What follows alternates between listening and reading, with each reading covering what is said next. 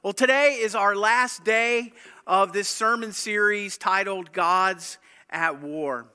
And for the past several Sundays, we've been really talking at its core about idolatry. The Bible says, choose this day whom you shall serve. And so there's choosing that happens in our lives. And I think often in church, in the Christian realm, that we think that choosing God is just one thing that we do, and then we just allow ourselves to walk in each day without that choosing going on. We make that choice at our salvation to say yes to Jesus Christ.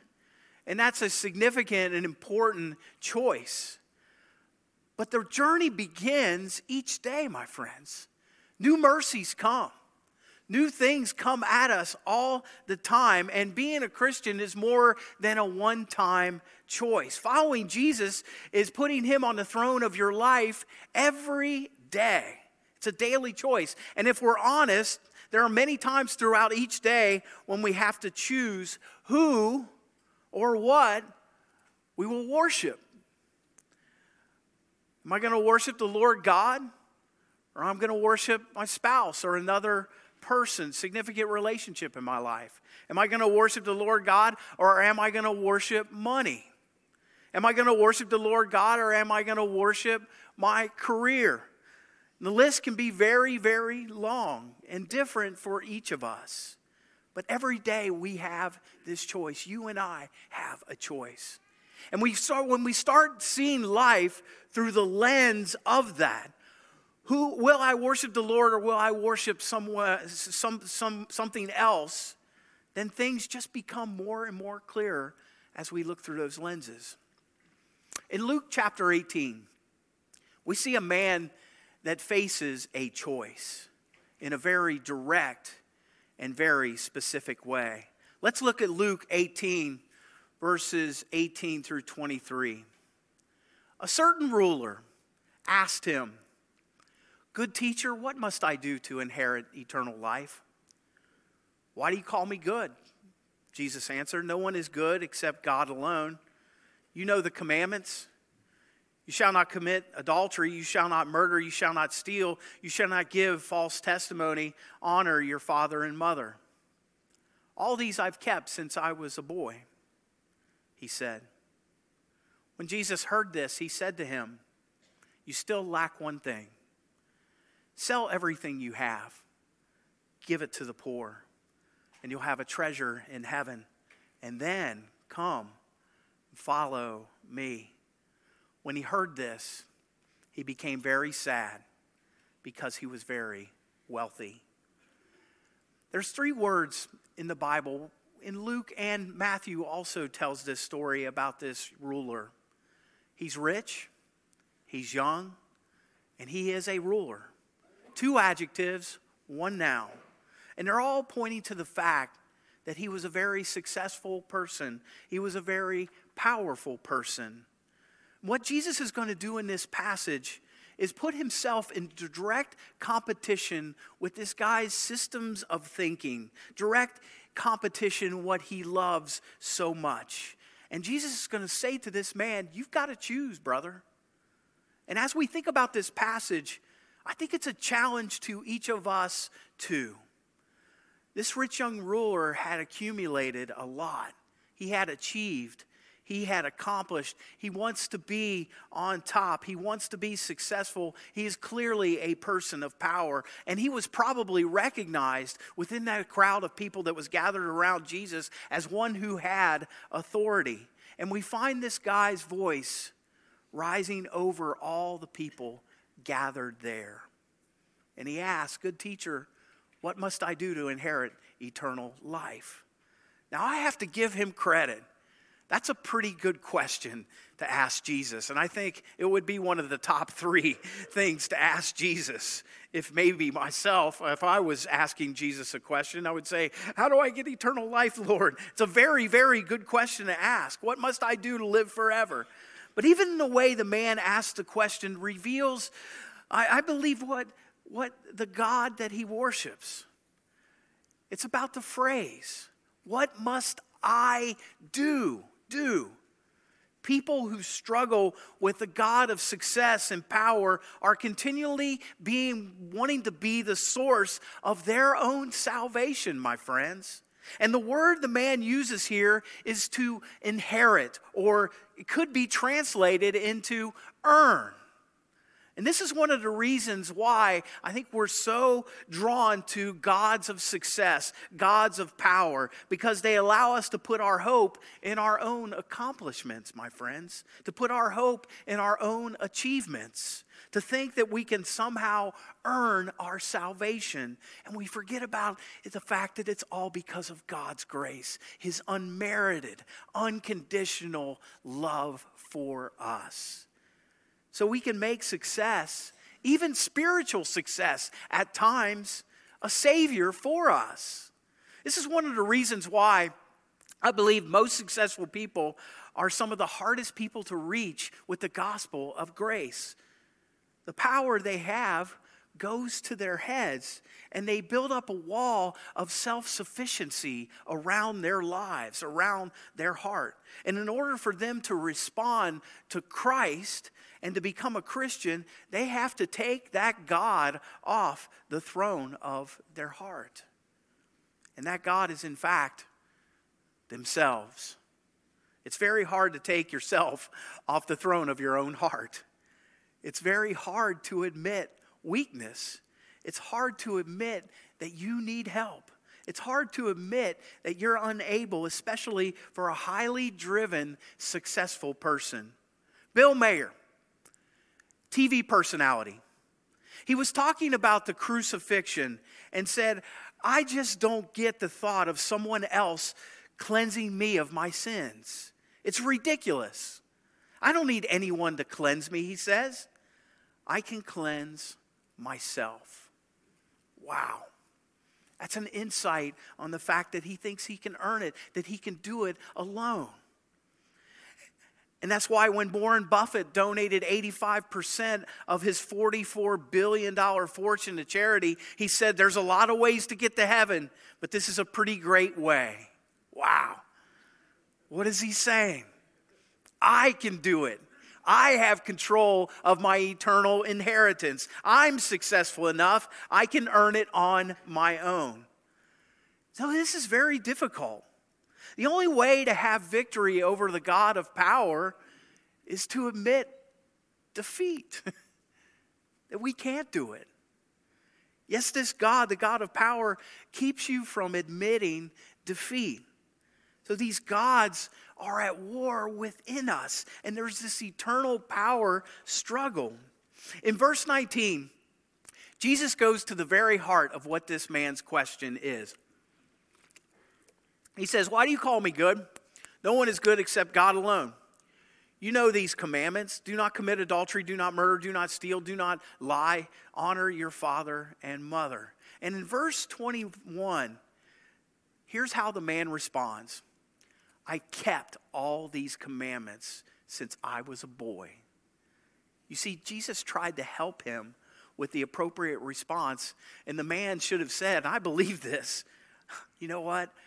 I'm not good. I haven't kept all these commandments. I can't do it. He doesn't say that. Instead, he says, whoa. I've done all of these things since I was a boy. I say baloney, hogwash. What he's doing is what many of us in the church can get caught up in. It's very possible for you to make spiritual success a false God. So maybe you keep all the rules. You're at church every time the door opens. You read your Bible, you memorize scripture, you pray, you fast. And like this man, you have great confidence in your spiritual success. I have kept all of these since I was a boy or a girl. Okay, good for you, but let's get to the heart of the matter of what Jesus tries to tell this man. In verse 22, Jesus takes aim at the God, the primary God that sits on the throne of this man's heart. It says, when Jesus heard this, he said, you still lack one thing. Sell everything you have, give it to the poor, and you'll have treasure in heaven. Then come and follow me. When he heard this, this man walked away sad, anguish, because he was a man of great wealth. Folks, I don't think this is all about his wealth. It's not all about his wealth. This is about correction from Jesus Christ.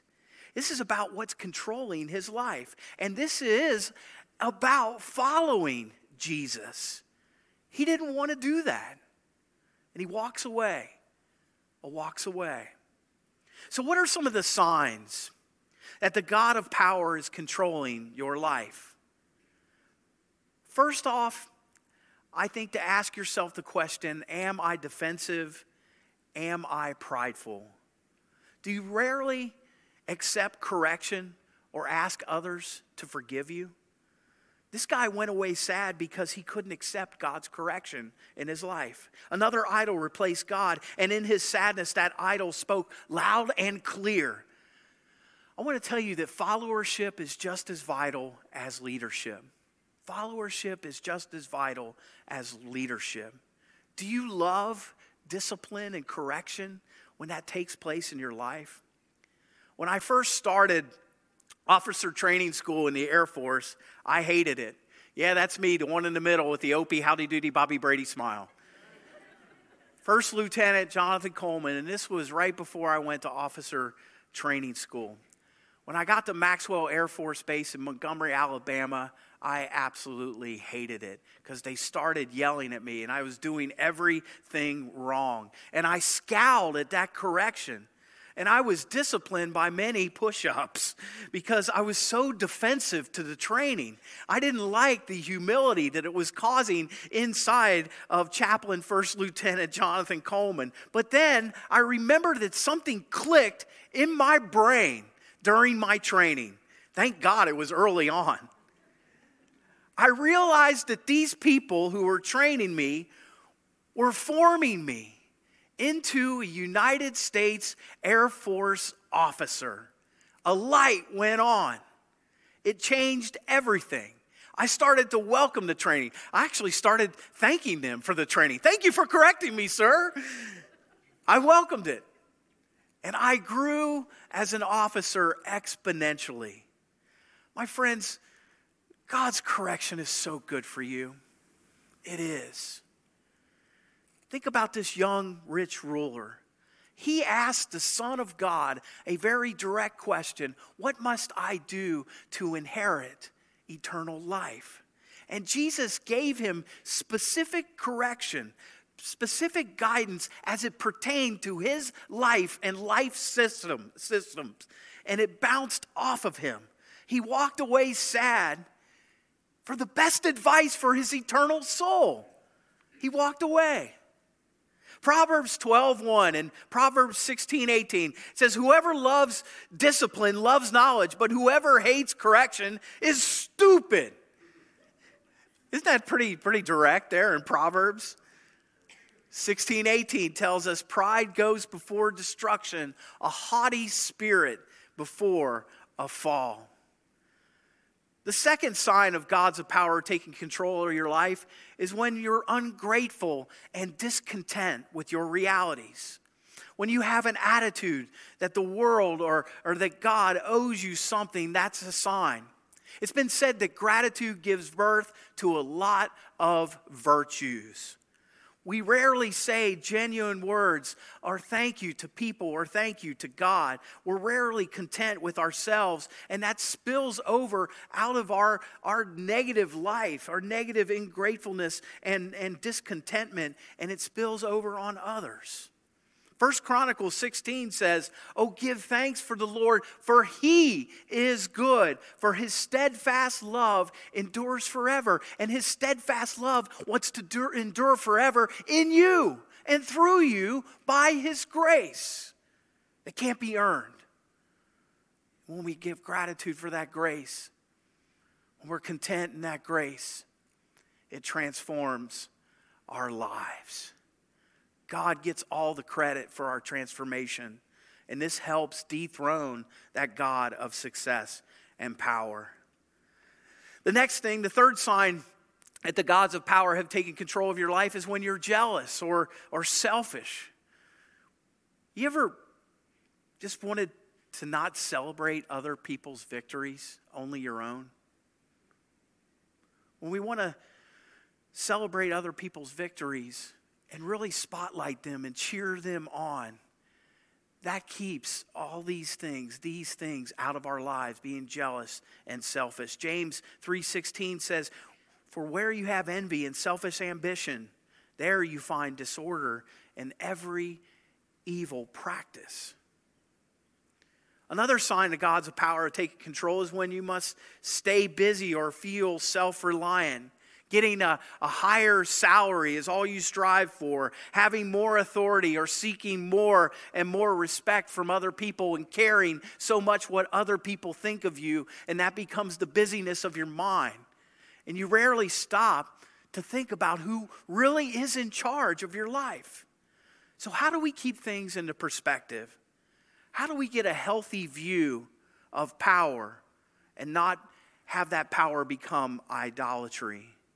King David really shows us. In 1 Chronicles 29:14, he says, "For everything, indeed everything, comes from you, God.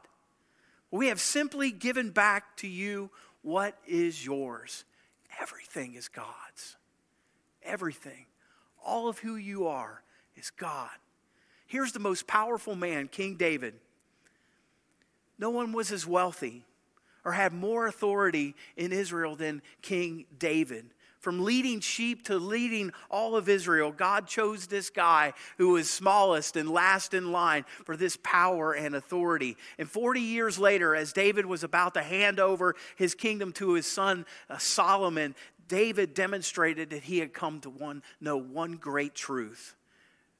And the power that he had been given was to be utilized for God's glory. Look at 1 Chronicles 29:11 through 12. "Yours, O Lord, is the greatness and the power and the glory and the victory and the majesty. For all that is in heaven, in the heavens and on earth is yours. Yours is the kingdom, O Lord. You are exalted as heard above all. Both riches and honor come from you and rule over you. And in your hand are power and might. And in your hand it is to make great and give strength to all." This gives us a really keen insight that the powerful person who understands this has the responsibility, my friends, to reflect God's glory to those they live and work among. Do you do that? When we give all the glory and honor to God, everything else falls in the line with what we do, who we are, and what we shall be. And when King David came to learn this truth, that the powerful person who understands this has a responsibility to reflect that glory to those he lived and reigned and worked among. Think about that for a moment. Reflect on that. All the success that you have has been given by God's hand to you. We see this truth play out in the Apostle Paul. He had a highly successful Pharisee kind of life before he met Christ. Remember, Paul was named Saul. He was trained in the finest rabbi tradition, the school of Gamaliel, the Pharisee of Pharisees. And Paul was on that career path that could lead him to become head of the Jewish council. And one day he was on the road to Damascus. And you know that. He was ready to persecute the church once again. And he was struck blind by Jesus. And he encountered the risen Jesus and living Jesus on that road. And his life was totally changed. But that change didn't come easy. Saul had power. He had reputation. He invested in his career path. But now everything, Jesus stripped everything away to rebuild his life. And though Saul became Paul, the persecutor became the persecuted. The hunter became the hunted. The Pharisee became an apostle. And while that change wasn't easy, God used that change within him to be one of the most greatest Christian ambassadors to all of the Roman world and Gentile world. He had the most significant impact of the spreading of the gospel throughout, everywhere.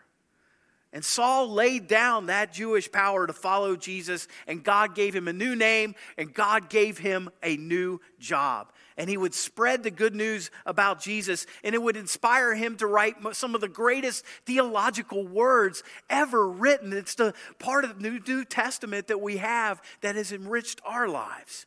In Philippians, Paul is writing his last letter to his favorite church, and he's looking back over his life. And on some levels, he had lost everything that he once held dear, and he's held in prison in Rome, awaiting trial before the evil Emperor Nero. And he knows that he will not likely survive, yet the main thing throughout the entire letter is for him to rejoice in all things, even the mess that he found himself in. Look at Philippians 3, 7 through 8. He said, "But whatever were gains to me, I consider loss for the sake of Christ. What is more, I consider everything a loss because of the surpassing worth of knowing Jesus Christ my Lord, for whose sake I have lost all things. I consider them garbage."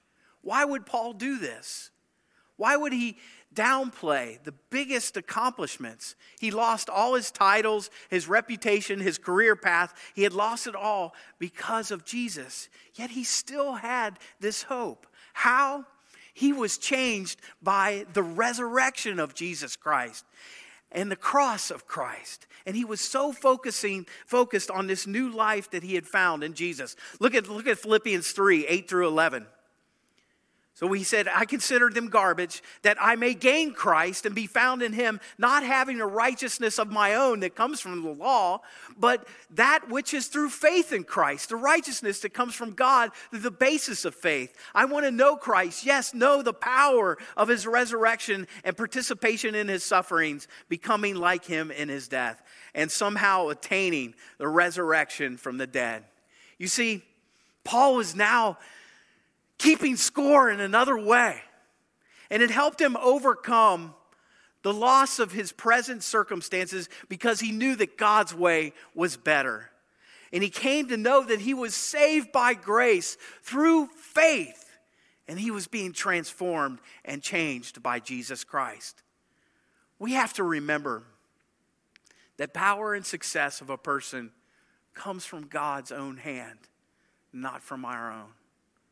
I'm going to ask you a few questions.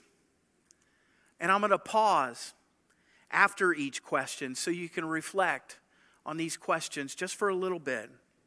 And as you reflect, I want you to reflect honestly and make sure the God of power or God of success does not have a hold on you.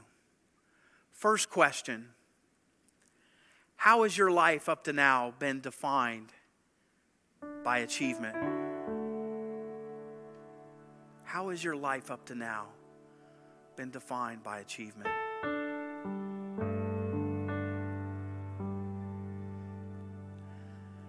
How do you define your identity to others or to yourself?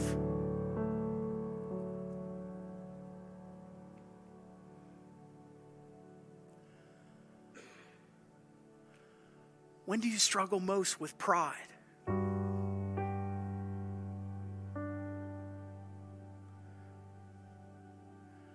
How well do you handle criticism from people?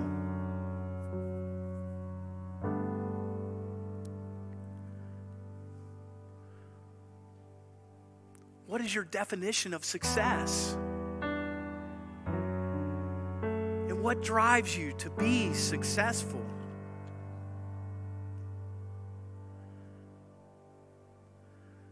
In what ways has God provided for you and equipped you to succeed in his purpose for your life?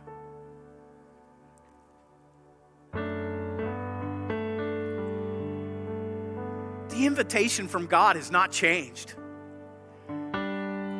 God always daily invites you to make him Lord of life. Not just parts of your life, but your entire life, the whole shebang. God wants you to let him have the throne of your heart. And how you leave today, and the daily choices you make each day, and walk away either glowing and rejoicing, or like that rich young ruler, sad or in anguish. Has Jesus softened your heart to become a position of glory in your life?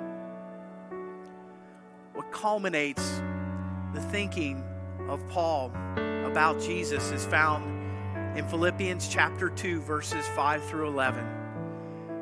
This is what healthy power looks like, my friends. This is what Jesus looks like. This is what he did. This is how he used his power.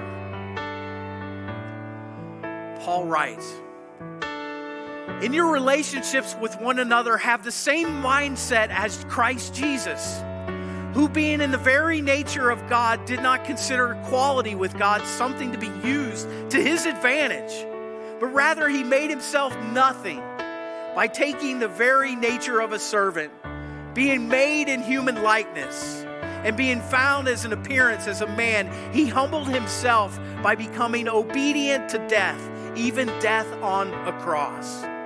Therefore, God exalted him to the highest place and gave him the name that is above every name, and that at the name of Jesus every knee should bow, in heaven and earth and under the earth, and every tongue confess that Jesus Christ is Lord, to the glory of God the Father. Behold, the God of power, Christ Jesus our Lord.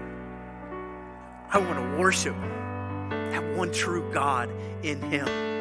I want to bow to this God, Jesus my Lord. I want to be like him in every way, in that submission, and find him placed on the throne of my heart so that it's operational in every area of my life. Don't you? Will you pray with me? God, we want to dust off the seat of the throne of our hearts and have you sit there and point and live and rule and reign and direct and give us guidance and program and help us